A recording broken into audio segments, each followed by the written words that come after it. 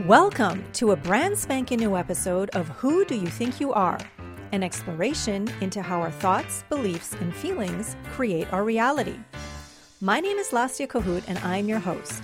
I'm joined by my co-host on this show and in life, Glenn Sheridan. Every episode, we're joined by a special guest who inspires us to consider not only what we think, but how we think and how that thinking impacts our life experience. It's time to get this conscious conversation started as we ask today's guest, who do you think you are? Well, here we are for another episode of Who Do You Think You Are? And today on this show, we have Reverend Dale Olansky from CSL Palm Desert. Dale is a religious science practitioner. She has been one for many, many years, since 2008. And she recently graduated as a Minister of Religious Science in June of 2020. She's been the lead practitioner at the Center for Spiritual Living Palm Desert since 2012, and she has an active practitioner practice and teaches classes on spirituality and leads virtual sacred circles for her spiritual community. She also has a book that she published in 2019 called Fear to Faith, A Daily Guide to Finding Solace in an Uncertain World, and she's getting ready to publish her second book, The Art of Being a Practitioner. Dale's passion is to empower people to see the spiritual nature of their being so they can live the full life of their dreams. Dale is also a professional inspirational speaker. Okay, so if you would like to unmute yourselves, I see you guys have done it already. Dale, the question that we start off with is, who do you think you are? Well, I am the expression of God. I am God, as Dr. James Mellon has taught me so well.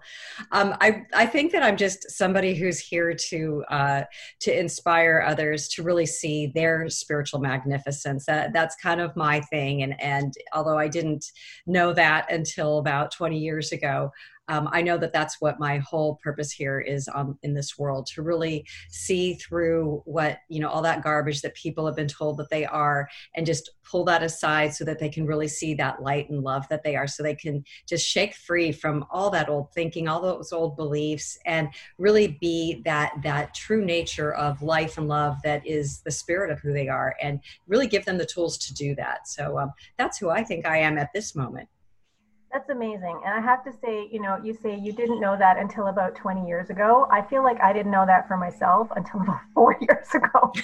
And so for me, even though, my entire sort of lifetime has brought me to where I am in this moment, it really feels like until I stepped into the Science of Mind and Spirit teachings about 4 years ago, when we went into the Center for Spiritual Living Toronto, that's sort of when it feels like my life began. The teaching resonated so much with me right from the get-go. And I felt very inspired by the people we saw that day at the center. And I just remember seeing, and I've spoken about this before, about seeing Reverend Jonathan Zenz at the lectern, talking about what he was talking about in the way he was expressing everything. And I just thought, that's what I want. That's how I want to live. That's what I want to do. That's how I want to be. And then what I remember, the first book that I read, which I think he was the one who recommended, if there's going to be a book you should read first, read The Power of Decision by Raymond Charles Barker. And that book, when I read it, even though I can't remember a whole bunch of it right now, but I know there are little nuggets that have stayed with me. That book felt like the answers to how to live and how to be. And I remember thinking back to when I was a teenager or an adult, in my 20s, and just thinking, oh, if there were only a book that I could turn to, if there were only some kind of, way of thinking that I could embrace, to can someone just please tell me how am I supposed to live? Because I just am having so much trouble figuring it out, but I knew enough to know that where I was and what was going on wasn't necessarily the way that I wanted things to be. I figured there's got to be a different way. So that book for me was kind of the door that, opened things up, and then going into classes, realizing and sort of hearing and just embracing the call to ministry, and then finding out I had to go through practitioner studies first.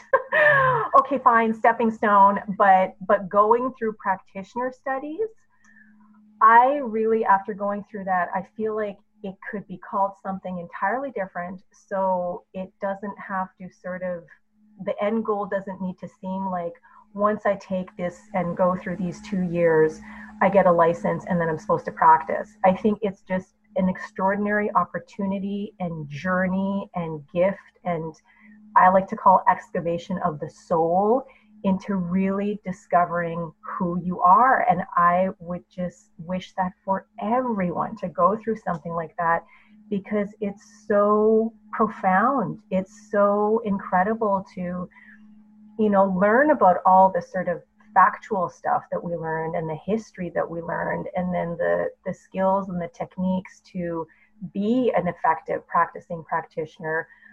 But that first year, when you're really diving into, understanding who you are, what you're all about, how did life get to be this way, that was just wow.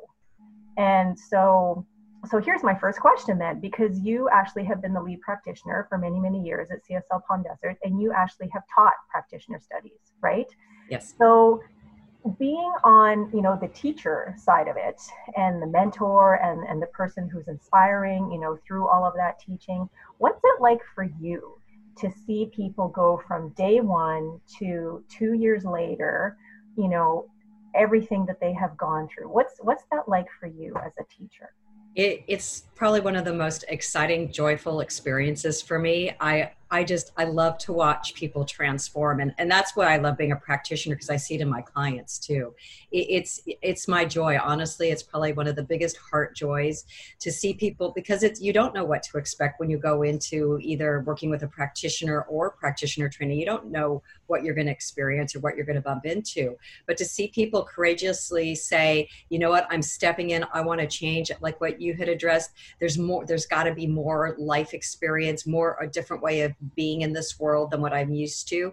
And for people to just say, I'm ready to try something different, and moving into this space of, and by the way, I love your soul excavator thing. I think that is so friggin' brilliant, because I think what we do is kind of like archaeology, if you think of it that way. We're going in and we're looking for the artifacts that need to be seen, so that we can, remove all that blockage and be whole in this world. But going back to what you asked me, yeah, to me, it's one of the greatest joys of my life to watch people become practitioners, and just to see that light turn on. It's just, I can't get enough of it. Honestly, I cannot get enough of it. I love it. Love it. It's something down the road. I would love to teach practitioner studies, or something like practitioner studies, even if it's taking that year one and putting that into a slightly different sort of package. It just was such an amazing experience for me. And I know that it rippled out, into those closest to me, for example, Mr. Glenn Sheridan over here, and our daughter. And I mean, I would talk about stuff at work when I was, reading and studying and writing papers, which just seemed endless in year one. I mean, at any given time, we were reading between 3 and 5 books. And we were writing thought papers. We had a term paper. We were constantly being asked to write spiritual mind treatments for the first several months, so that we could get into the practice of sort of getting into that technique and knowing. I mean, I love the way I had the same teacher for practitioner studies as you had for ministerial studies, Dr. James Mellon from the Global Truth Center in Los Angeles. And for me, perfect teacher at the perfect time in the perfect way, because he was so unrelenting with, you got to get it right. You got to get it right. You have to have a solid foundation. And so there was even one time when he asked us to write a treatment, and we had to do it 3 weeks over, because he just said, you guys aren't going deep enough. You're not getting in there where you need to go, sort of thing. And so to have that practice and to just, here's the problem, this is the condition. What are the limiting beliefs supporting the condition? What's the intention for treatment? And then write the treatment. I realized a few months in, I was starting to apply that process to other things in my life. And And a really neat experience that I actually had personally was when I used to work for Unity Victoria here in Victoria, and there was a move that was happening. Where Unity had their offices for many, many, many years, the landlords were taking it over, and so Unity had to move out.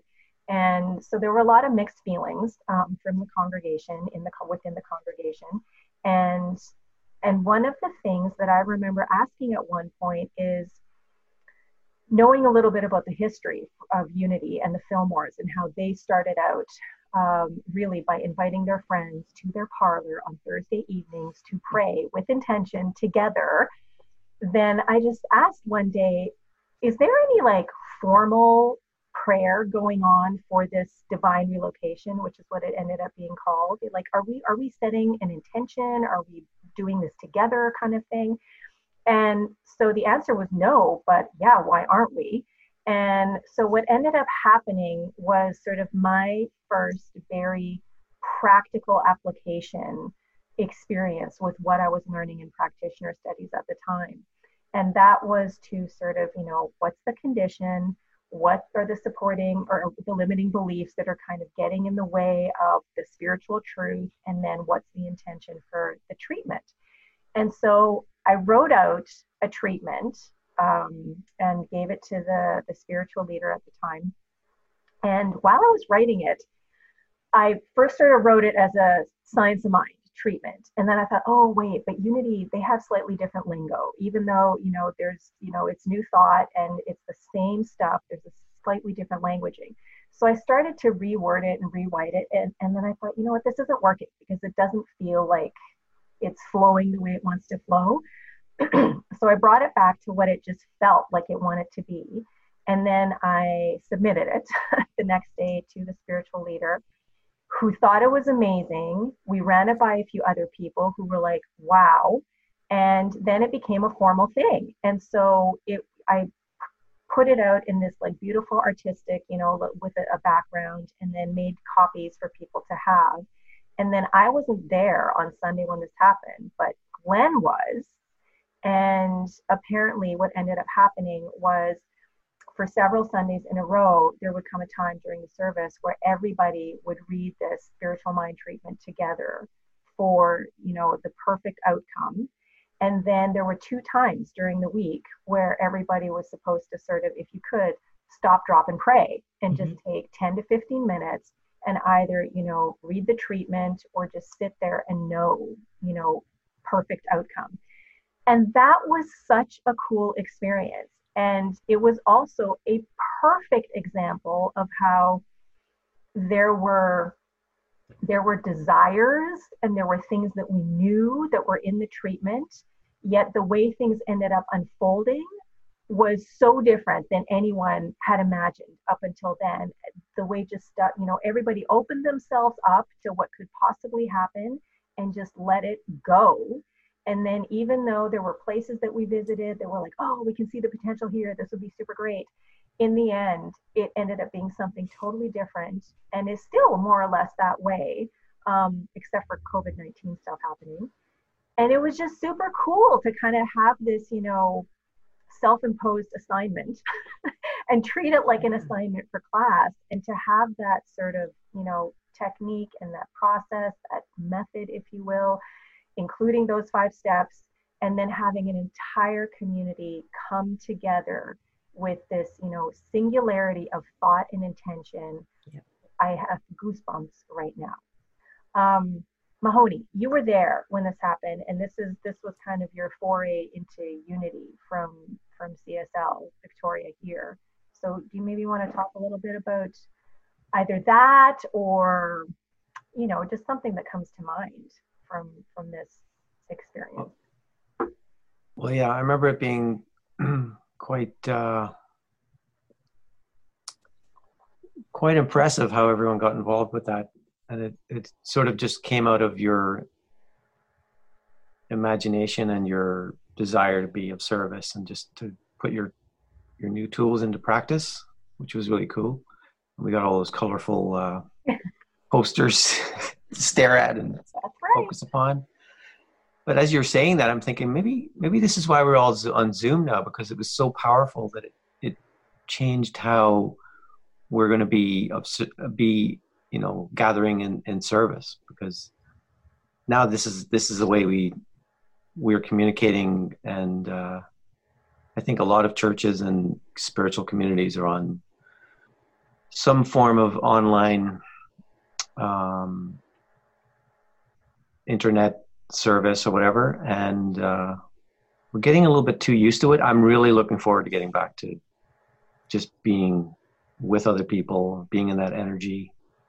And I know you kind of you've been dipping your toes back into it, but I'm kind of curious if Dale is experiencing the same thing with like how much have you gotten used to communicating with people over Zoom or Facebook or Google or whatever, but how much does it also make you miss just being in a service with people, being with the music, being with the energy? Hugs seem to be available whenever you need one, kind of thing.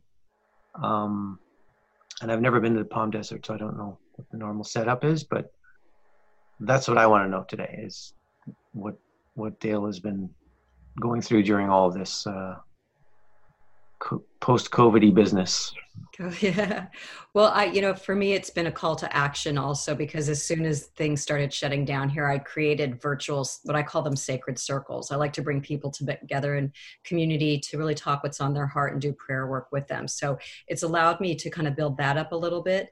But I really do. I miss the service. I miss Sunday service. I miss my friends. And I used to be at the center a lot because I see clients there and I interact with our staff. And so I miss that camaraderie. And like you said, I feel the same way. I really miss being in people's energy. And I kind of underestimated that until now. Now I really realize I love to mix energetically with people, even though we can do it through Zoom as well. But being face to face with somebody in person is a whole other reality. So yeah, I've had my challenges with this, definitely. And there are moments where I just go, God, can this just be over already? But I use my spiritual work to kind of get me back in balance, and just to see, because I've never doubted for a moment there is just something magnificent and big spiritually coming through what we're experiencing right now. I do think there's a spiritual revolution that's happening beneath the surface of this. And I think we're all, like people like Lesia and myself and many, many others right now who have just stepped into bigger spiritual leadership.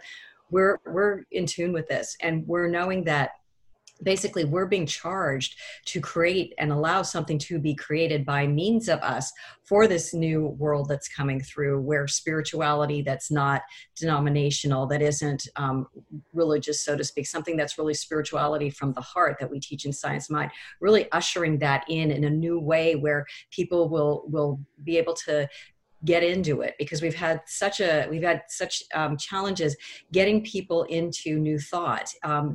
We haven't found that golden key where more people say, oh wow, this does work for me, this resonates.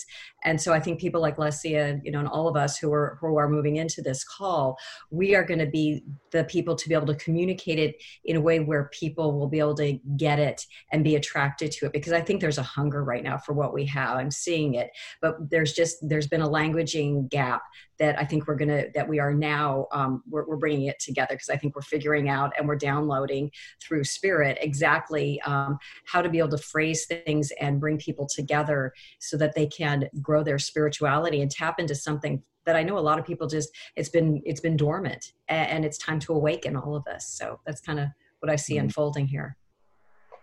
There are a few things that came to mind for me there. I mean, I think there are slightly different experiences among the three of us that we're having, because CSL Victoria is open for business in person. And I will be honest, I don't know how that actually was decided. It happened very quickly, and it happened in a really neat way, because we used to be at a different facility and had been at that facility for almost 3 decades. And then an opportunity presented itself for a move to occur, and that happened. So we are still renting. Now, however, we are actually in downtown Victoria, and it just, the area is a really super cool, happening, family-oriented hip, energetic, lots of stuff, like aliveness and vitality going on, even in the surrounding community. And the building that we actually rent, it has other stuff going on every single day. And so right now, I mean, there are still COVID-19 protocols in place. So not as many people can gather at the same time. And if there's more than one event happening, because there are only so many people allowed in the building at one time, that has an impact, on each event. So anyway, but for me, when I went back to CSL Victoria on Sundays, because I had been working for 2.5 years, and most of that time I was working on Sundays. And then I made a conscious choice I knew that I was going to start to go back to CSL Victoria on Sundays anyway. However, I made a conscious choice to leave my job of 2.5 years about just over a month ago.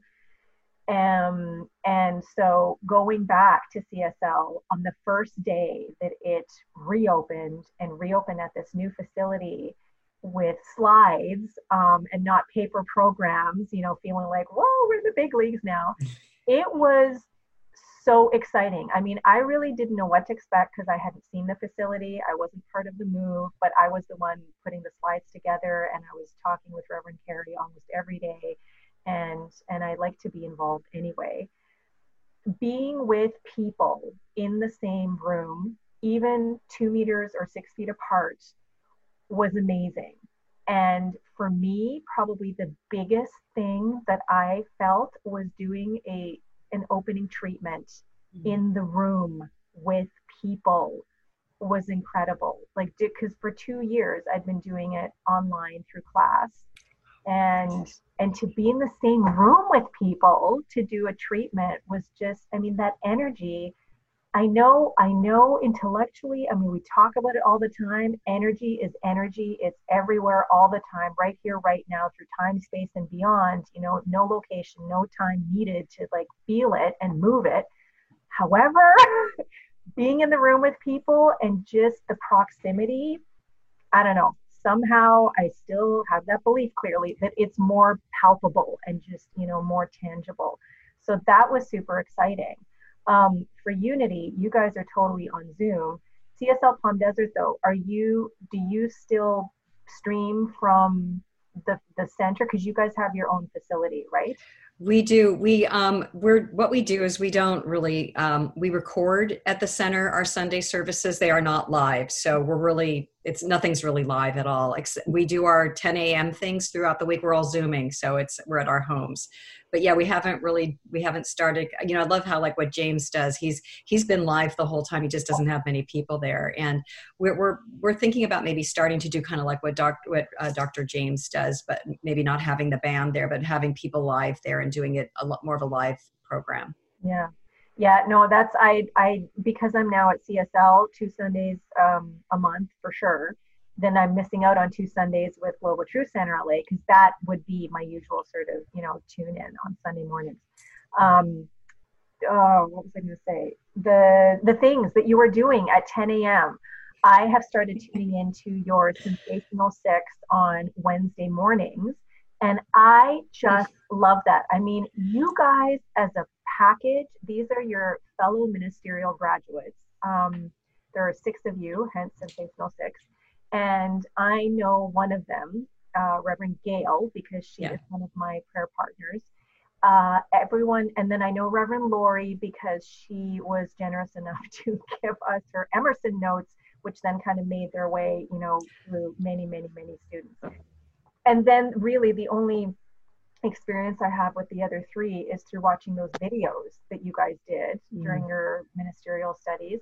And then your 10 talks that you did at the end, the week that was leading up to the culmination for everything. And the way that you guys work together as this incredible cohesive unit, the way you present that hour, it's just, to me, it is so engaging, so entertaining, so enlightening, so fun. And I love it, and I marvel at how you guys just work together so brilliantly. So, I mean, that's my experience on this end. What's it like for you getting together, from week to week and doing those things? It's really fun. We meet every other week to do our planning sessions, and it's always just a fun time because we just let loose and we're sarcastic with each other, and it's just a joy. I mean, that's as much fun as doing the actual show. But it's been, we really didn't know what to expect when we started to do the Sensational Six, and when I'm a part of it, I'm in awe of what we've all become, and I always pay homage to Dr. James because he is as you know, he's a phenomenal teacher, and just knowing everybody where they started from and where we are now, it's mind blowing, and I see the brilliance that he's not really forceful, because to me, Dr. James says, and I told Dr. James this, he insists that you be who you are. He will not accept artificial or inauthenticity.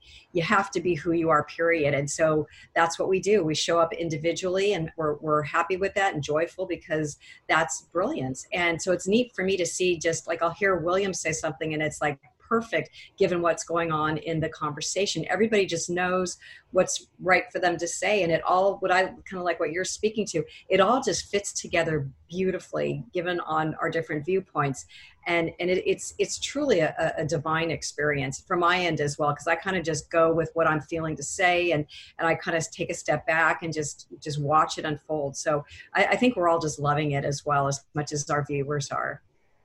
Yeah, and I have to say that little platform, something Minute, HTML, something where when you go onto the website and then you click on and you see the video and there's a little chat box.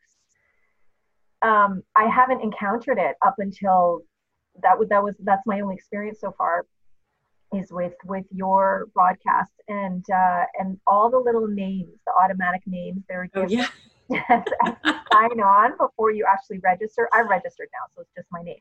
But friendly creature, friendly earthling, inquisitive, guest. It's so cute. Everyone has something different, and it just has this lightness and fun about it, which that's fantastic. So thank you for doing it that way too. Oh, it was a group creation, and it's just, and we're not stopping. We have a following, and so we're going to keep going and enjoying it. Yeah, no, it is amazing, and I look forward. I think I've been there 4 Wednesdays, and now it's part of my Wednesday morning. So beautiful. If you can come this Wednesday, Dr. James is our guest. Oh, so. Yeah. I thought it was last Wednesday, and I'm like, where is he? And then I realized, no, it's the wrong. Oh, yeah, they made a mistake on yeah. Okay, so let's take a little detour here and move to your book, the first book that you did, Fear to Faith, last year. So wait a second, because I printed out a couple of pages from some of the, I don't know what you call them, chapters, posts, but the beginning of the book starts with, this is it. On January 20th, 2017, a palpable wave of fear swept across America, casting a dark shadow over many dear souls in my life, including me. As a spiritual leader in my community, I knew I couldn't idly stand by. I had to do something to assuage the fear. I read that first sentence and thought, oh my God, what happened? And then it was like, oh, right, I know what happened. And because being in Canada, it wasn't right. the thing that came to mind. Of course, yeah.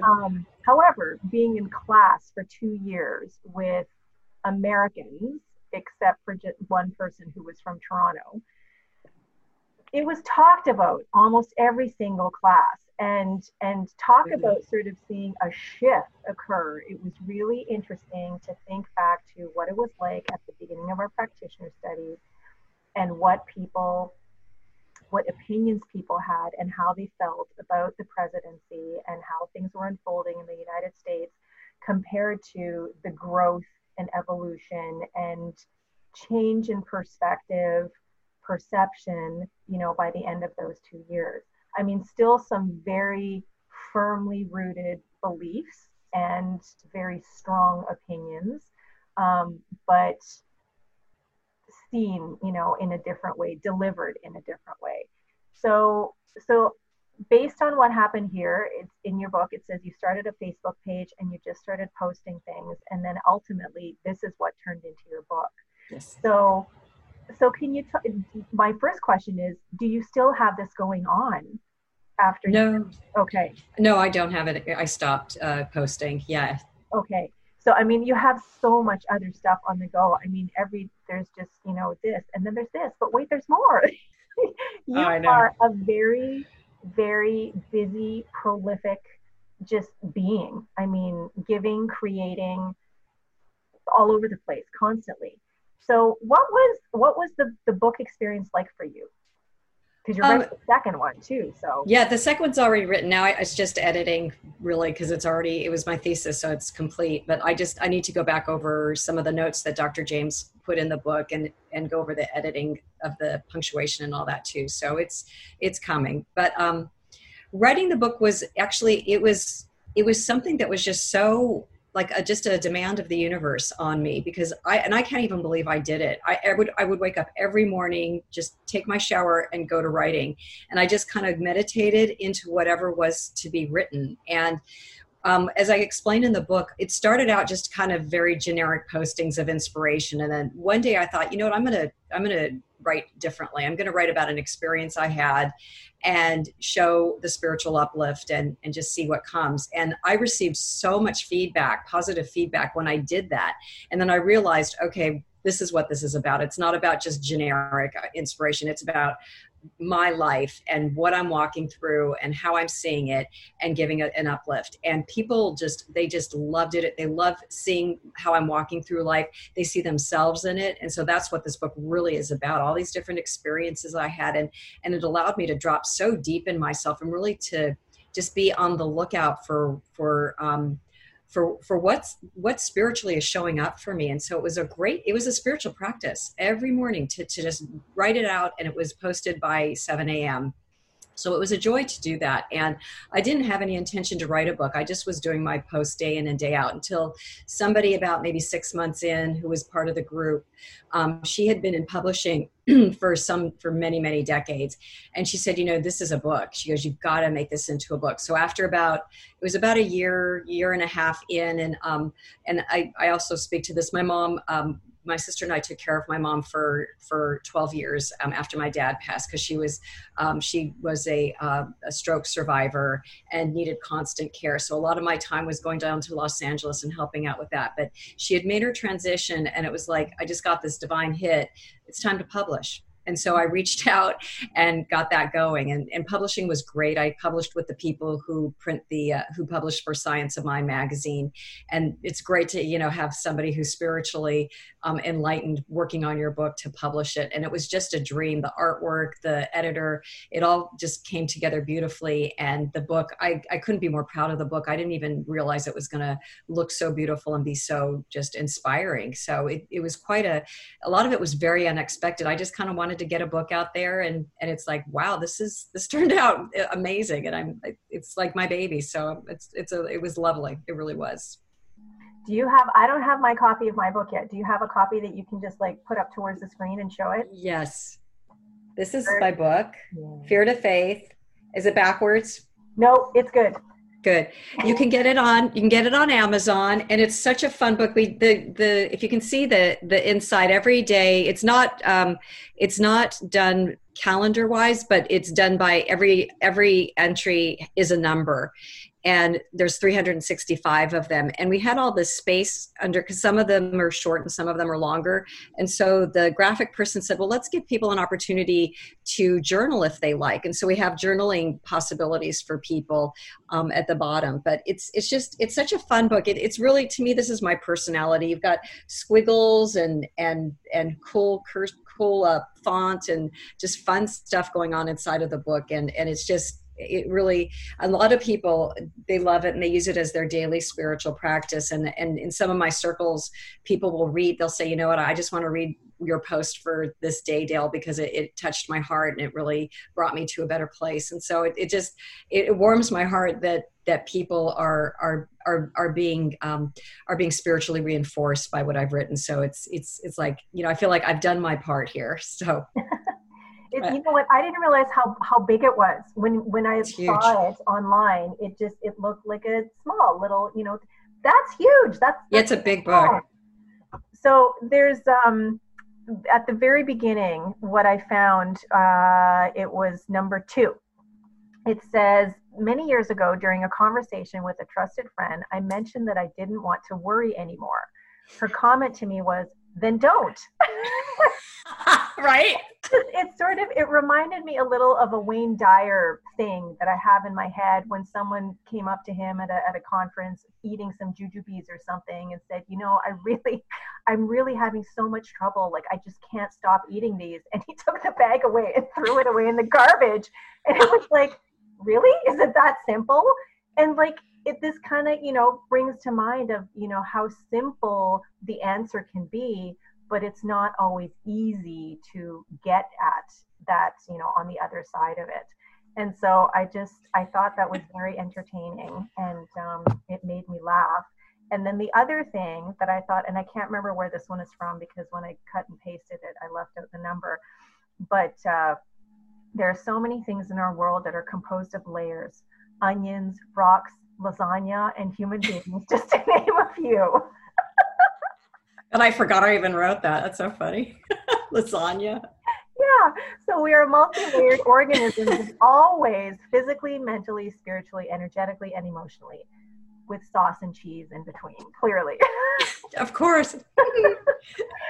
So I am looking forward to reading this when my copy arrives. Yeah, it's coming. Right. And I'm glad that there's a look inside feature on Amazon so that I could actually see, some of these little things. So this actually, you're talking spiritual practices. What are some of your spiritual practices that you engage in now? Now I every morning I just get up and I meditate and I do journaling work and I pray for people and for myself, and I read from a few different books, like a daily read. I read I think it's called Spiritual Diaries by Paramahansa Yogananda, and I read from the Science of Mind 365. That's to me just so pristine. And I just started reading the daily, it's like a daily read from Emmett Fox. Really wonderful. I don't know if you've read him very much. I think he was Divine Science.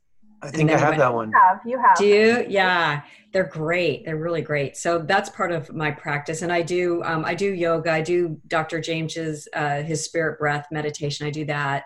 I just, I like to be mindfully practice spirituality in my everyday life. I really, and I spoke to this at our Sensational Six this week, that I don't like it just to be in my meditation room at 8 a.m. I like it to be throughout my day. So I'm mindful about seeing the spirit in everything when I'm driving my car, just to really bring that mindfulness in of the allness of life and the wholeness of life. So I practice it throughout the day as well, through awareness and mindfulness and acknowledgement. I just, because I love to be in the flow of that energy, and I want to call it in all the time. Just I love to be just drenched in it and really in it, because it just makes for a much easier and joyful life. So drenched.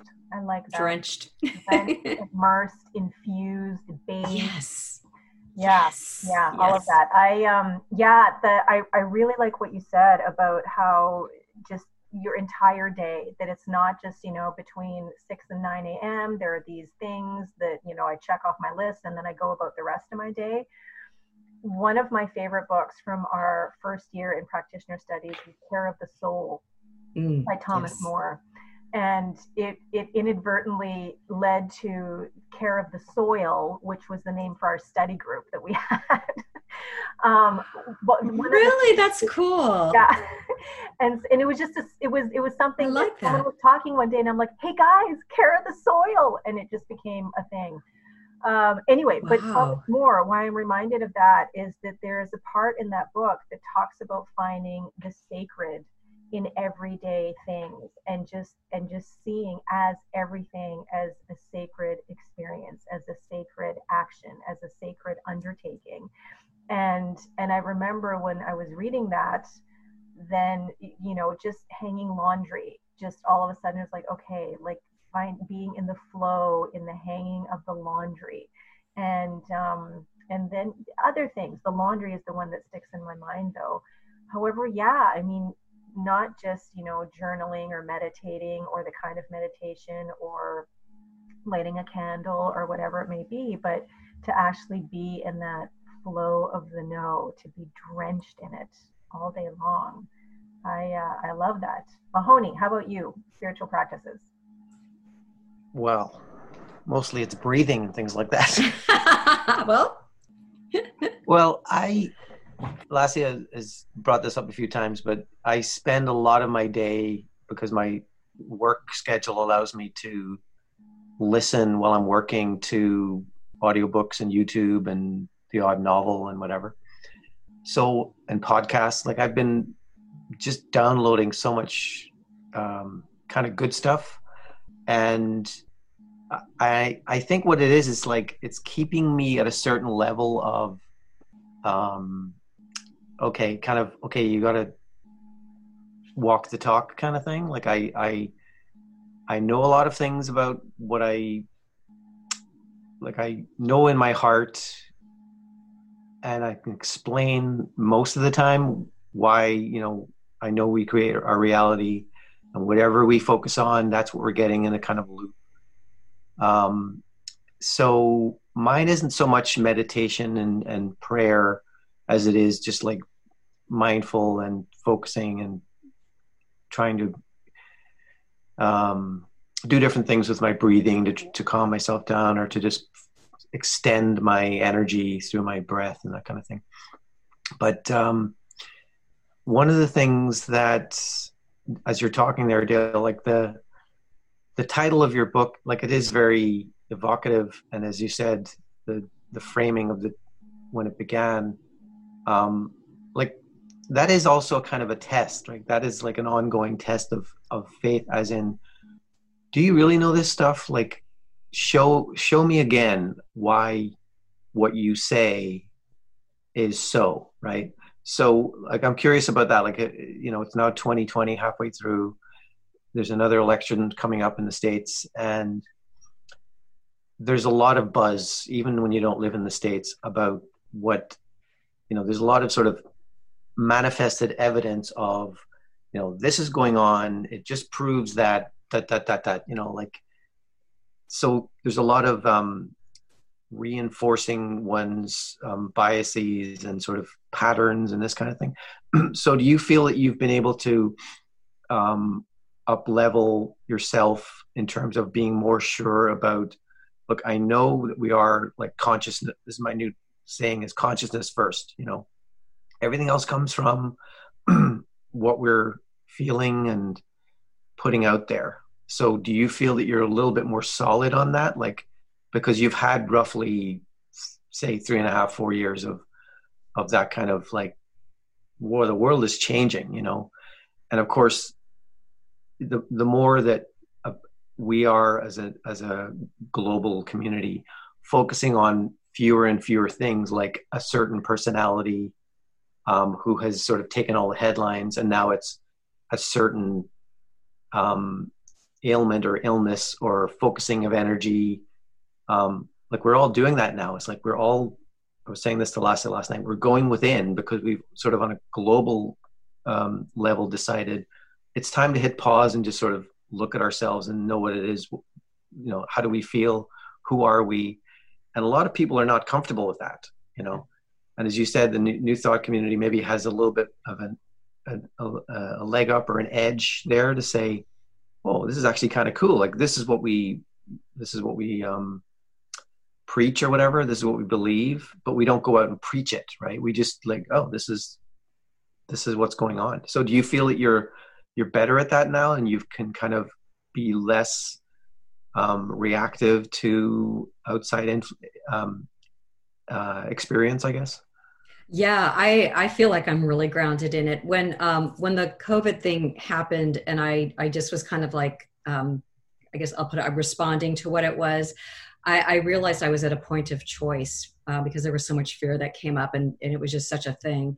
And I looked at it and I said, okay, this is the time to clean up your consciousness about this, because this might be around a while. So let's take care of this now, get solid in faith so we can walk through this really strong. And so I did my work. I said, I'm cleaning it up, go into that place of principle, grounding in, so I can just move forward with really strong faith. And I did it.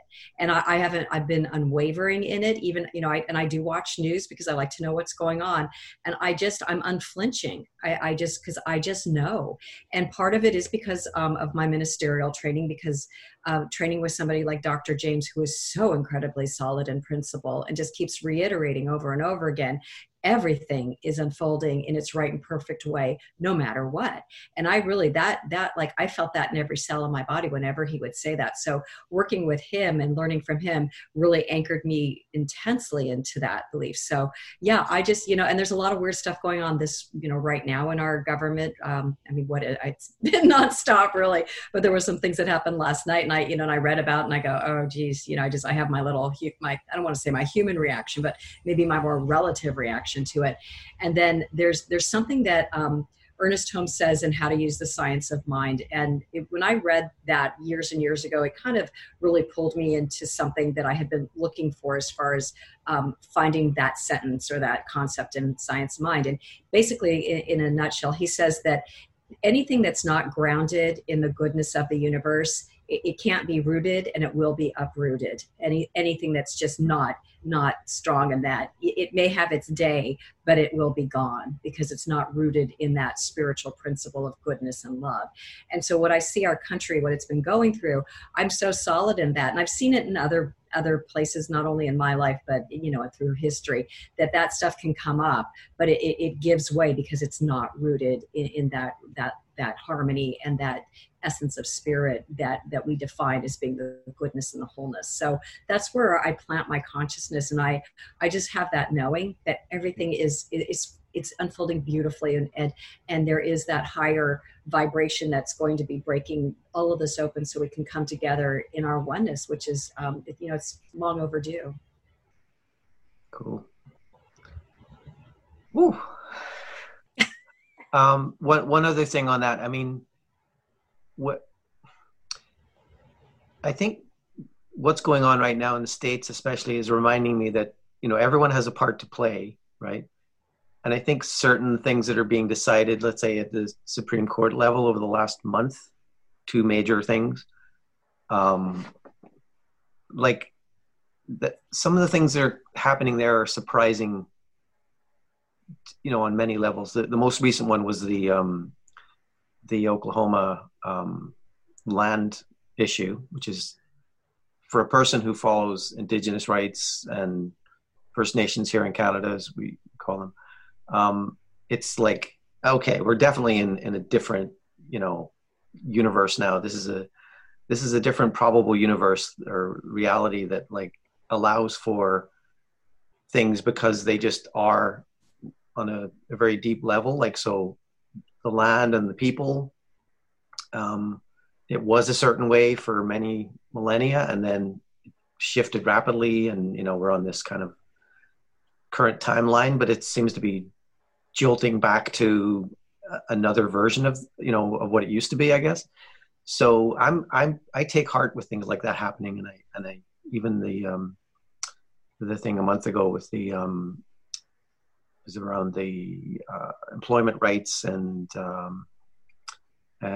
it surprised a lot of people, I think, what happened. I won't get into specifics because we'd be talking forever. But for things like that, I just think it's okay that people do things who you wouldn't normally support them, but they end up doing something that just surprises you. Oh, I guess that kind of worked out, So I think there's always room for hope and sort of rooting yourself in, as you say, the principles. And it's like, I don't know how it's going to work out, but I know it's going to work out because everything's good, so without that being Lassia, without that being a spiritual bypass. Anyway, back to you guys. Sorry. No, that was great. Thank you. Yeah. There were a few things that I was thinking, many things over the last few minutes. And I think the thing that I landed on just in the last few seconds, because you used the word principle a few times, and the fact that precedent is being set. One of my favorite spiritual truths is principle is not bound by precedent. Which basically, for people out there who have not heard that and are not steeped in, Science of Mind or Thomas Troward, then it basically means that principle, which is the truth of who and what I am, remains unchanged no matter what's going on. So even if there was something horrific, volatile, heinous, so unsettling that happened in the past, that even if you drag the memory of that and still, are in relationship to it in the present, that event that happened in the past can never, ever, ever, ever, ever change who you are at the very, very, very, very heart of who you are, which is the absolute truth. What I'm thinking of, though, is almost like principle is the precedent.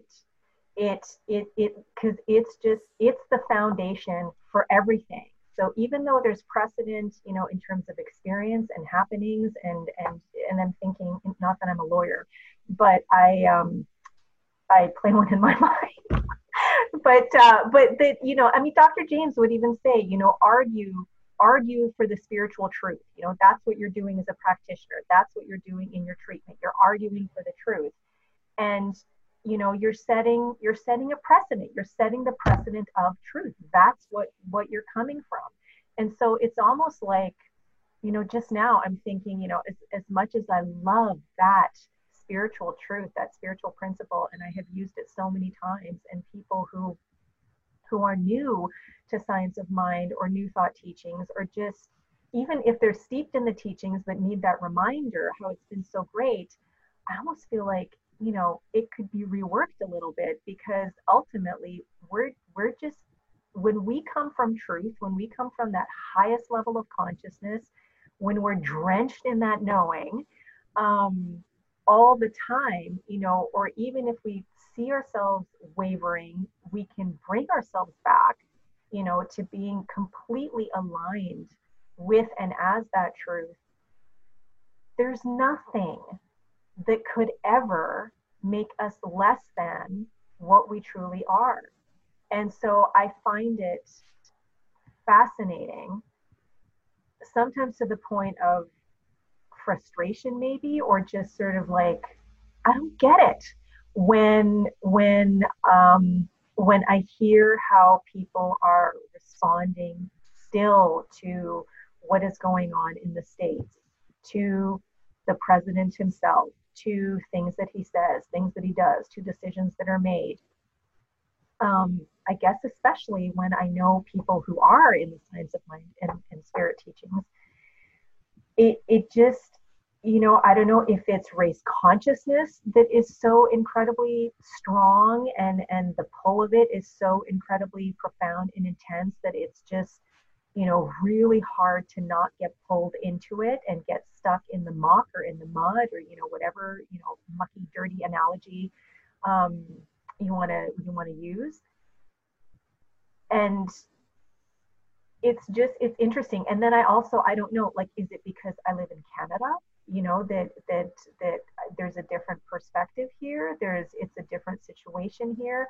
But then I think to myself, yeah, but then if it's, I'm Canadian, you're American, those are labels, and those are just ways that we can actually, you're there, I'm here kind of thing, like a duality, separation sets in. And then it's like, no, so it can't be that. It's not that, because we are all one. Yes, expressing in different, unique, individualized ways, but there's only one.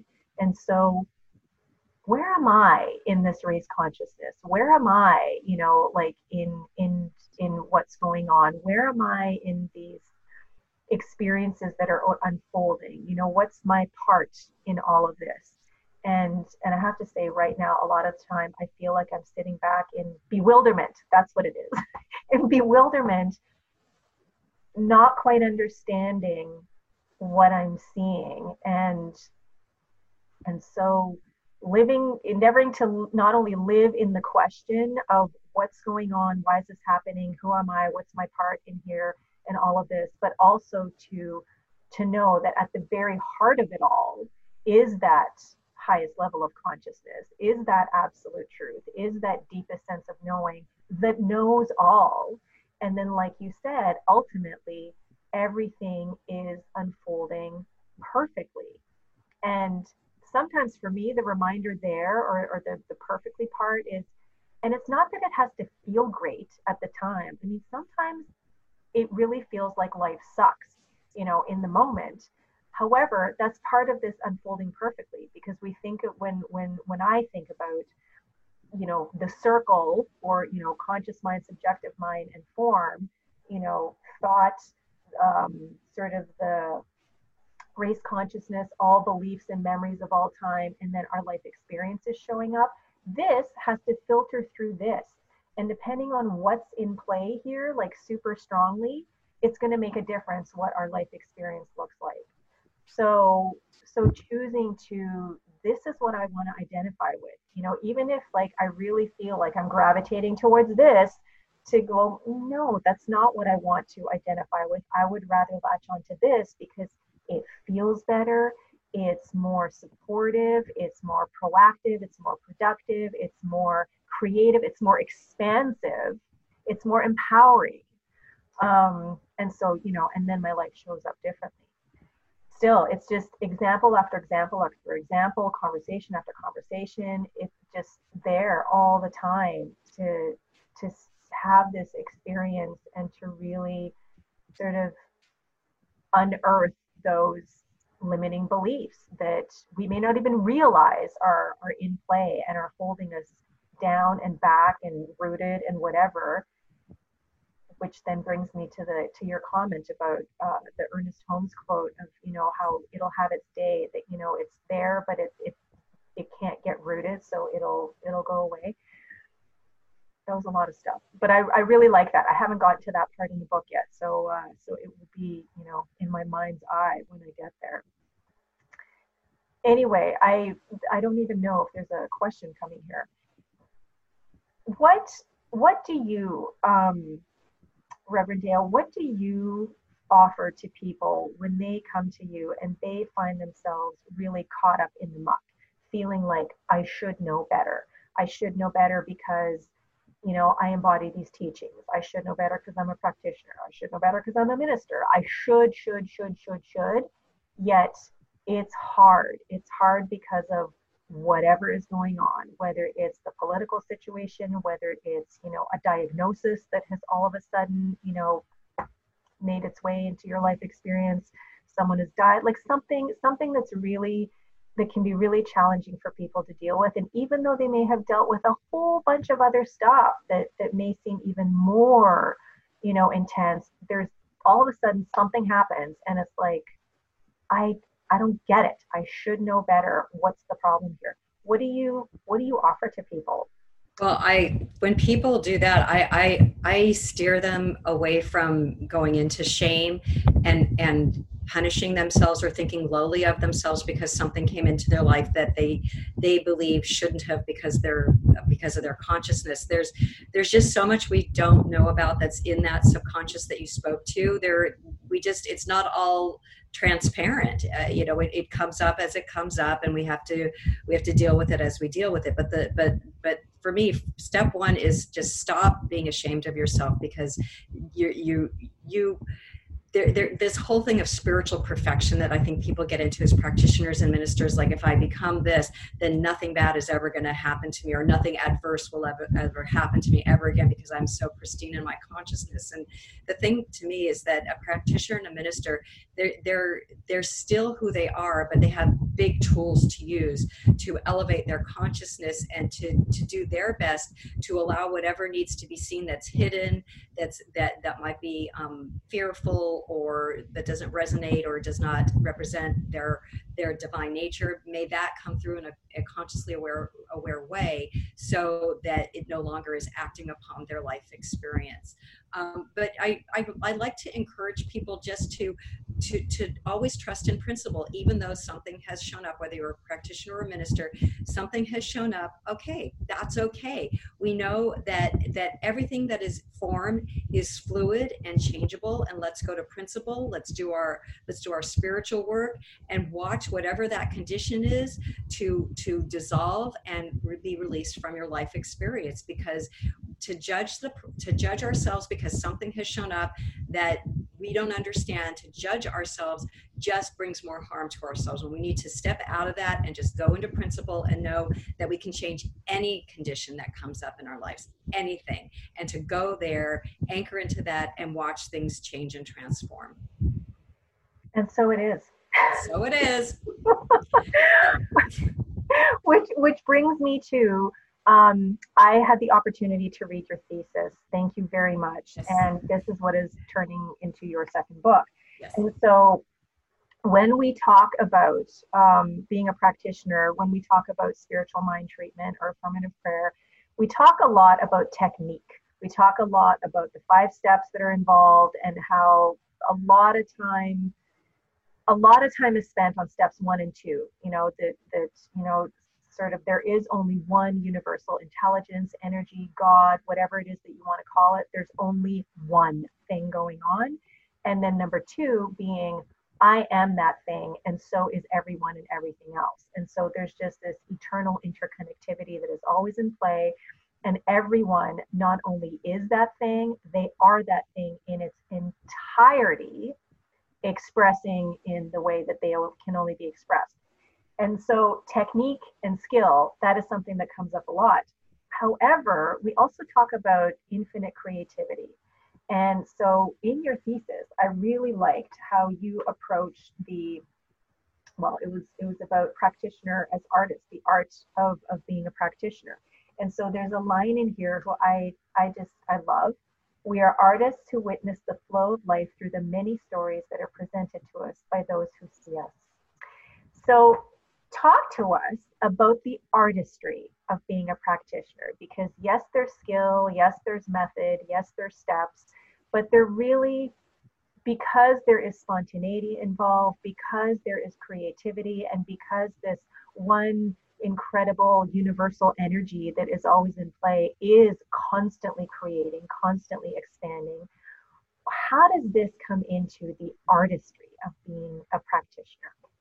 Well, I think the whole, any kind of practitioner session is all about stepping into being an artist with it. And that's pretty much why I wrote this book, because you addressed it perfectly. We're taught to do all this rigid stuff. You do the 5 steps and say this like that and da-da-da-da. And that's important, because we want to get the form all settled in before we become creative. I mean, that's how most occupations are. You learn how to do it, and then you put your own flair in it.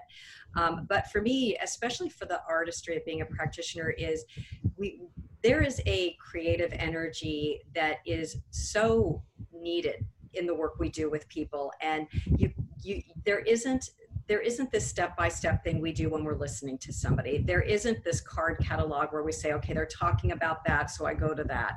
I mean, with spiritual truth, you can say that, but there's something deeper that's going on there. And it's when whatever's being presented is being presented, to go to that higher wisdom. And Dr. James talks about this, where he talks about the different ways we're listening to people during our session, and to really open up in a big way to the creative information, or the guidance that you're getting from that higher wisdom within yourself, and to trust that, because it informs us on how to speak to the person, on what to say, because for each person there's a different way to communicate. And I talk about this vocabulary, because everybody's going to hear something based on their receptivity, based on their consciousness and their life experience. And so to allow that artistry to see that every session is an art piece. You know, I'm going to speak differently, possibly with this person. I'm going to be guided to say my prayer, maybe bringing in different words than I use for this person, allowing myself to maybe be more quiet with this person because there's more space needed for talking. It's just it's all just a whole different experience. And that's why I felt it was so important to say, treat every session as a work of art, because every person is a work of art, so to speak. And so, to, like you said, to really open up in a really big way to the creativity, not the rigidity, but the creativity that's coming by means of you, through your energetic connection with this person, and what's coming in through you to say and to pray, to move the energy as we speak. So that's why I really want people to get creative, because I know a lot of people they because they're not taught to be creative with their treatments or with their sessions. They're taught to do this and you're done. So Mm-hmm. Mm-hmm. And there's definitely something to be said for practice, practice, practice, practice, practice. Yes. However, I know that, by the end of our 2 years together in my practitioner studies, when Dr. James, our entire class, especially our second year, he taught it very differently than he had ever done before. And when he does it again, then I'm sure it's going to be, even different again. But we had the opportunity to, he really wanted people to get the energy part of it down. And so, he'd say, okay, you guys, what the 5 steps are, but you need to get into the energy. And so there were several classes where we would either do round robins of everybody, he started step 1 and then everybody 2, everybody 3, everybody 4, and then he'd finish it off. Or what was really cool was when he'd take smaller groups, or then when he'd take pairs and he'd say, okay, you guys, just step 2, just keep going until I tell you to stop, kind of thing. Or, you 2, step 3 until. And there was one class, so much fun and so exciting for me, because I was always online. This is before everybody had to jump online, but I was always online because I wasn't in Studio City. And so there was one other person that I was online with because she was from Toronto. Everybody else was in class. So he'd have people stand up and just, okay, go. And then the next and the next. And then he looked up at us online and he went, I'm not putting you 2 together because you treat very differently. And so Lassia, you're with me. And I'm like, oh my gosh. So I got to be with the teacher. And we did a step 3, back and forth, back and forth, back and forth, which was so fun, so expansive. And because I was with Dr. James, I just felt like I was up leveled, to the max kind of thing. And it was just this incredible, explosive, energetic, spontaneous, creative, step of treatment that just kept going until he finally went, okay, stop, and we were done. But it was so exciting to just be in the flow of that energy, and to even through the screen be not feeding off of, but just vibing in that and up leveling every single time.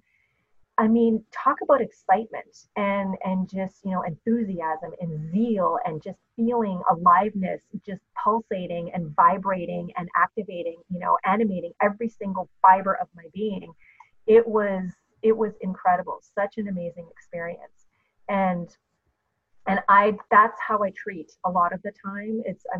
I do treatments that are very quiet. The energy is still there, but that are very quiet and low key.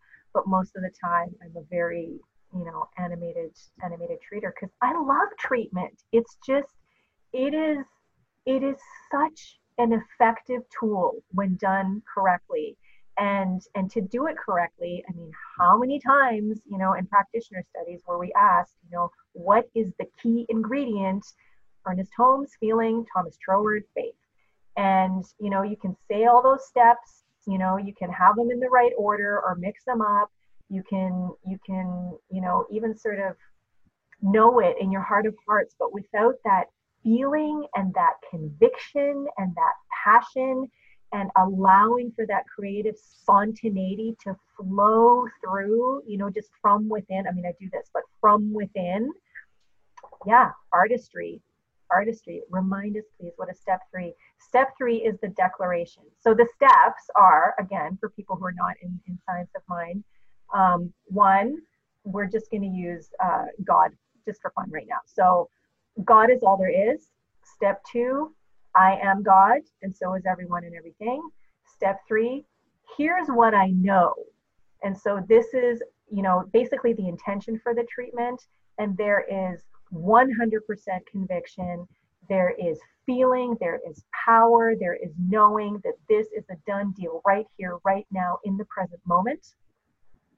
And the way Dr. James teaches, you never, ever, ever, ever, ever bring the condition, the problem, the experience, the disease, whatever's going on into the treatment.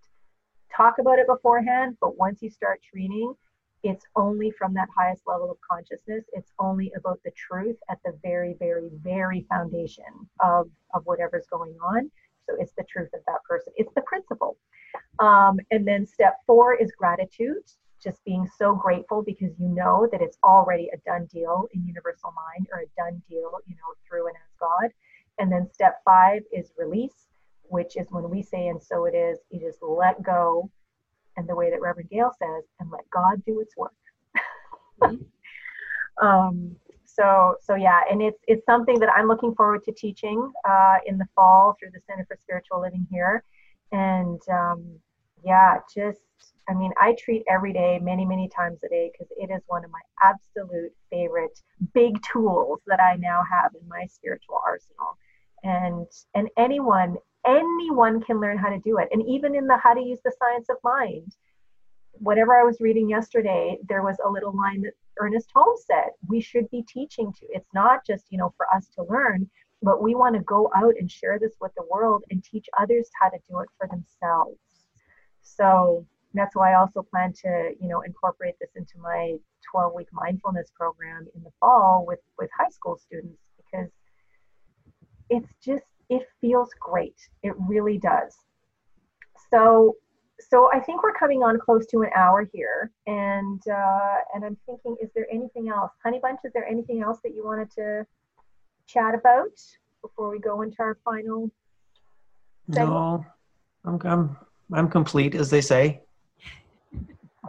Perfect and whole too. No. Although I do, when you use the word perfect there, I do have this thing that comes up. It's like, I still have an issue with perfectness. So the word optimal is what's good for me right now. It's like, it's sort of the best for the circumstances that we're in. It's the best available for growth and that kind of thing. So, because perfect for me is still a very inflexible word. So anyway, I don't want to fall down the rabbit hole. Yeah, no. And you know what? That actually reminds me, when I was talking about unfolding perfectly before and it not feeling great, the perfect also means the way things unfold. So the creative process is perfection itself all the time. And so whatever, is being thought filters through all this stuff and then is reflected perfectly into your life experience. And so that's why it's really important to get at those beliefs that are in there and understand what is it that is influencing or qualifying, or, like, what are the other day when I did a talk, then I was talking about how, you put on a white suit, this crisp white suit, and then you walk through, a muddy swamp, and you come out and the suit appears brown. It still is white, but it appears brown because of all the mud and the muck in the swamp.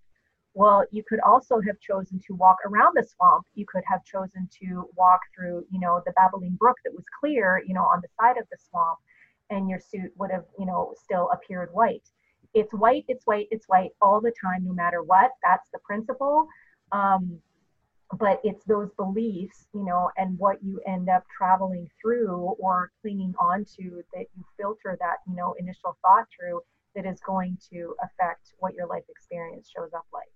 So if you want to come out on the other side with that crisp white suit, then, how are you going to travel through that subconscious or subjective mind?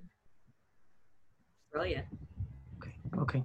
Oh, you look like you have a question. Come on. No, I'm thinking I should get myself a white suit. Oh, okay. I look good.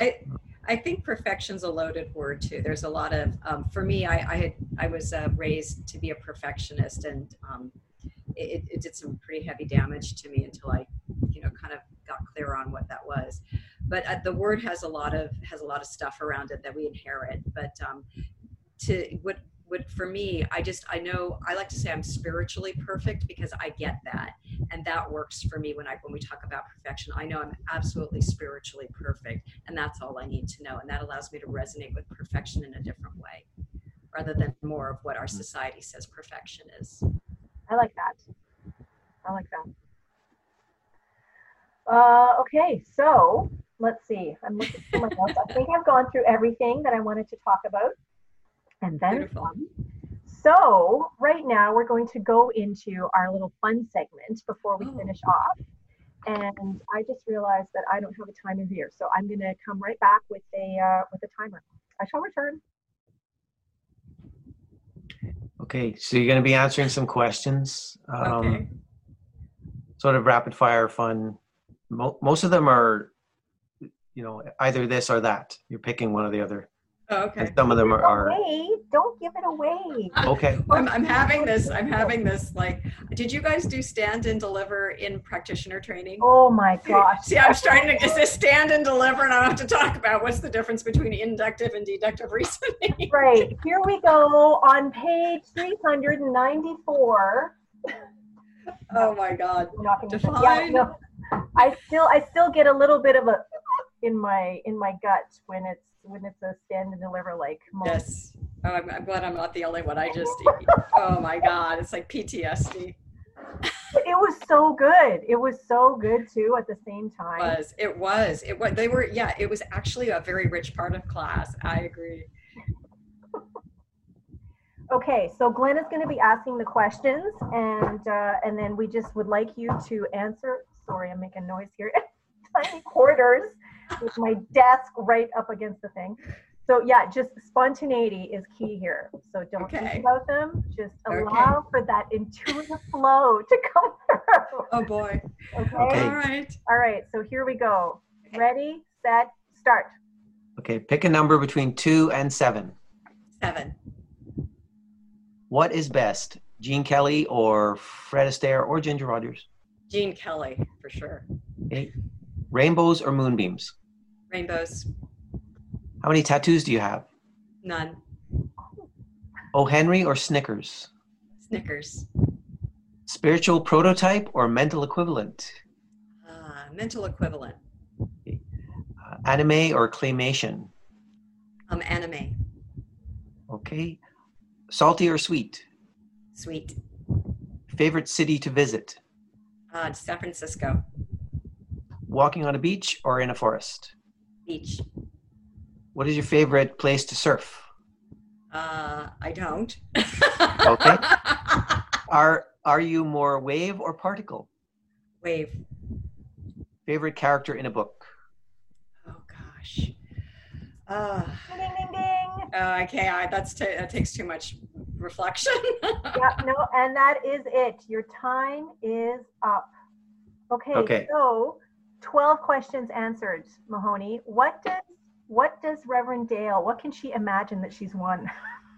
Okay, so this is from our favorite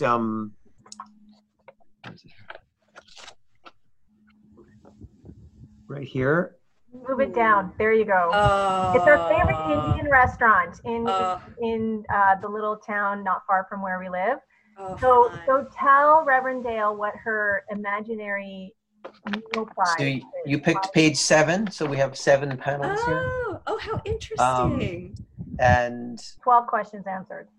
12? That's so okay. Cool. Then you're in the beverages and desserts section, so you get... Oh, okay. Okay. Yeah, sorry. Yeah, because otherwise 6 panels is the food, and then this is the desserts. So how many did you answer? She answered 12, but you know what? Use 7. Use 7 okay. And then tell her what her appetizer, what her main meal, and what her dessert is going to be. I like to have a full course. Oh, wow. Whether you like it or not, you've got mango beef.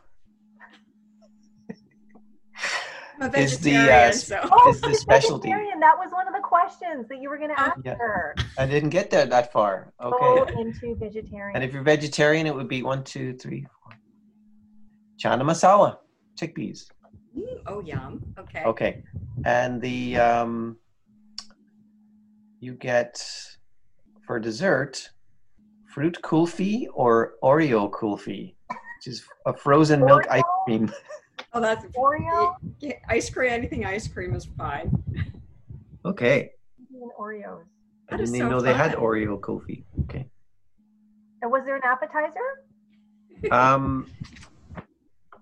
No, I just went with the No, but give Dale an appetizer. I need an appetizer here.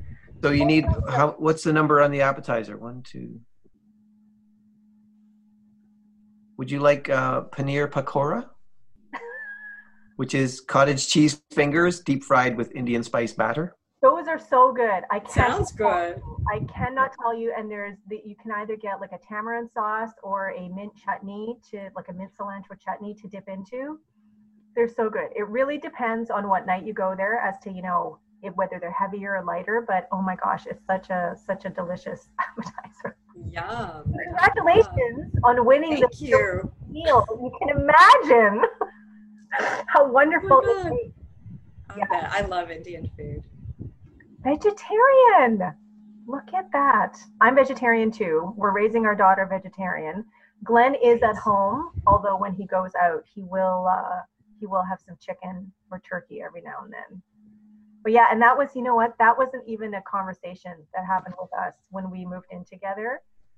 He just moved into a vegetarian household and just embraced that lifestyle. And the irony is now we have a cat and she can eat whatever she wants. Yeah, see, my cats get, because they need that. That's what they need. They don't do vegetarian. You know what though? I have to say, I mean, the food that we get for her, it smells, I joke with Glenn and Milana, not really, but joke, let's say, when they eat canned tuna, like to me, I'm like, oh my God, that smells like cat food. Now, since Mercury came into our lives, though, when I open up her little cans of food, even though about half of them are meat, the other ones are fish, they're saucy and chunky. They look like this little stew. They don't smell anything like canned tuna, and they actually look very delicious. And that is the only meat that is in our household. But she gets these beautiful little gravy, stewy-like meals that she laps up, and then she avails herself of the outdoor buffet of, birds and mice and other things. So yeah, I'm so proud of her all the time because she has a little jingle bell on her so that we can hear her when she's in the house, and she still manages to sneak up on her prey and catch all of these things and bring them to us, let us see them, and then, yay, good for you, and then she bows down. So that's so funny. Wow. Anyway, okay, so Reverend Dale, thank you so much for being here. Thank you. And I'm going to set the intention because I in the late 90s, mid 90s, I went up to Victoria and Quebec, and I'm going to set the intention that in the very near future, I'm going to come visit you too, because I would love I'd love to see you. I'd love to hang out in Victoria with you and just kind of be in Canada for a little bit just to visit. So I'm knowing that. Open arms, right? Welcome. We have a spare room and and vegetarian. So right. Thank you. I look forward to that. I look forward to seeing both of you in person, and perhaps I'll be there on a Sunday and I can go to your center as well. Yeah. Oh, that's fantastic. Yeah. Yes. Okay, so thank you for being with us today. Thank you. I just would like to let anyone know, if you would like to get in touch with Reverend Dale, then her website is www.daleolansky.com. If you would like to email her directly, then her email address is dolansky@dc.rr.com, which is dolansky@dc.rr.com. And again, if you want to show your book, Reverend Dale has one book already published, From Fear to Faith, which is available on Amazon.com and Amazon.ca. And then her second book is going to be published soon. Thank you. Yes. All right. And then if you ever also want to tune in to any CSL Palm Desert stuff, Reverend Dale, what is the website there? It's www.centerforspirituallivingpalmdesert.org. .org. Okay. Yeah. And again, my Wednesday morning has your Sensational Six at 10 a.m. Pacific, which is streamed live. That's part of my Wednesday morning now. It is so enlightening, so entertaining, so engaging. And if you have an opportunity to check it out, then I would say go for it, because it really is a lovely, lovely part of my morning and has me thinking, for the rest of the day and in the coming days. So thank you for being so awesome. Thank you for doing all you do, being who you are. And I look forward to you visiting here, to our next conversation, whenever that may be. And to everything that comes next. So yes. That's it for now. Thank you. It was great. This has been an episode of Who Do You Think You Are? An exploration into how our thoughts, beliefs, and feelings create our reality. My name is Lassia Kohut, and I have been your host. My co-host has been Glenn Sheridan. We'd like to thank the following for helping us make this podcast a reality. Video editing, Lori Savage, Lassia Kohut. Music, Vasco Lorenco, copyright 123rf.com. Background illustration, Sak Masterke, copyright 123rf.com. Graphic design, Lassia Kohut. For more information on this podcast and our Lassia Kohut Soul Excavator, please visit www.lassiakohut.com. Thank you for listening to Who Do You Think You Are?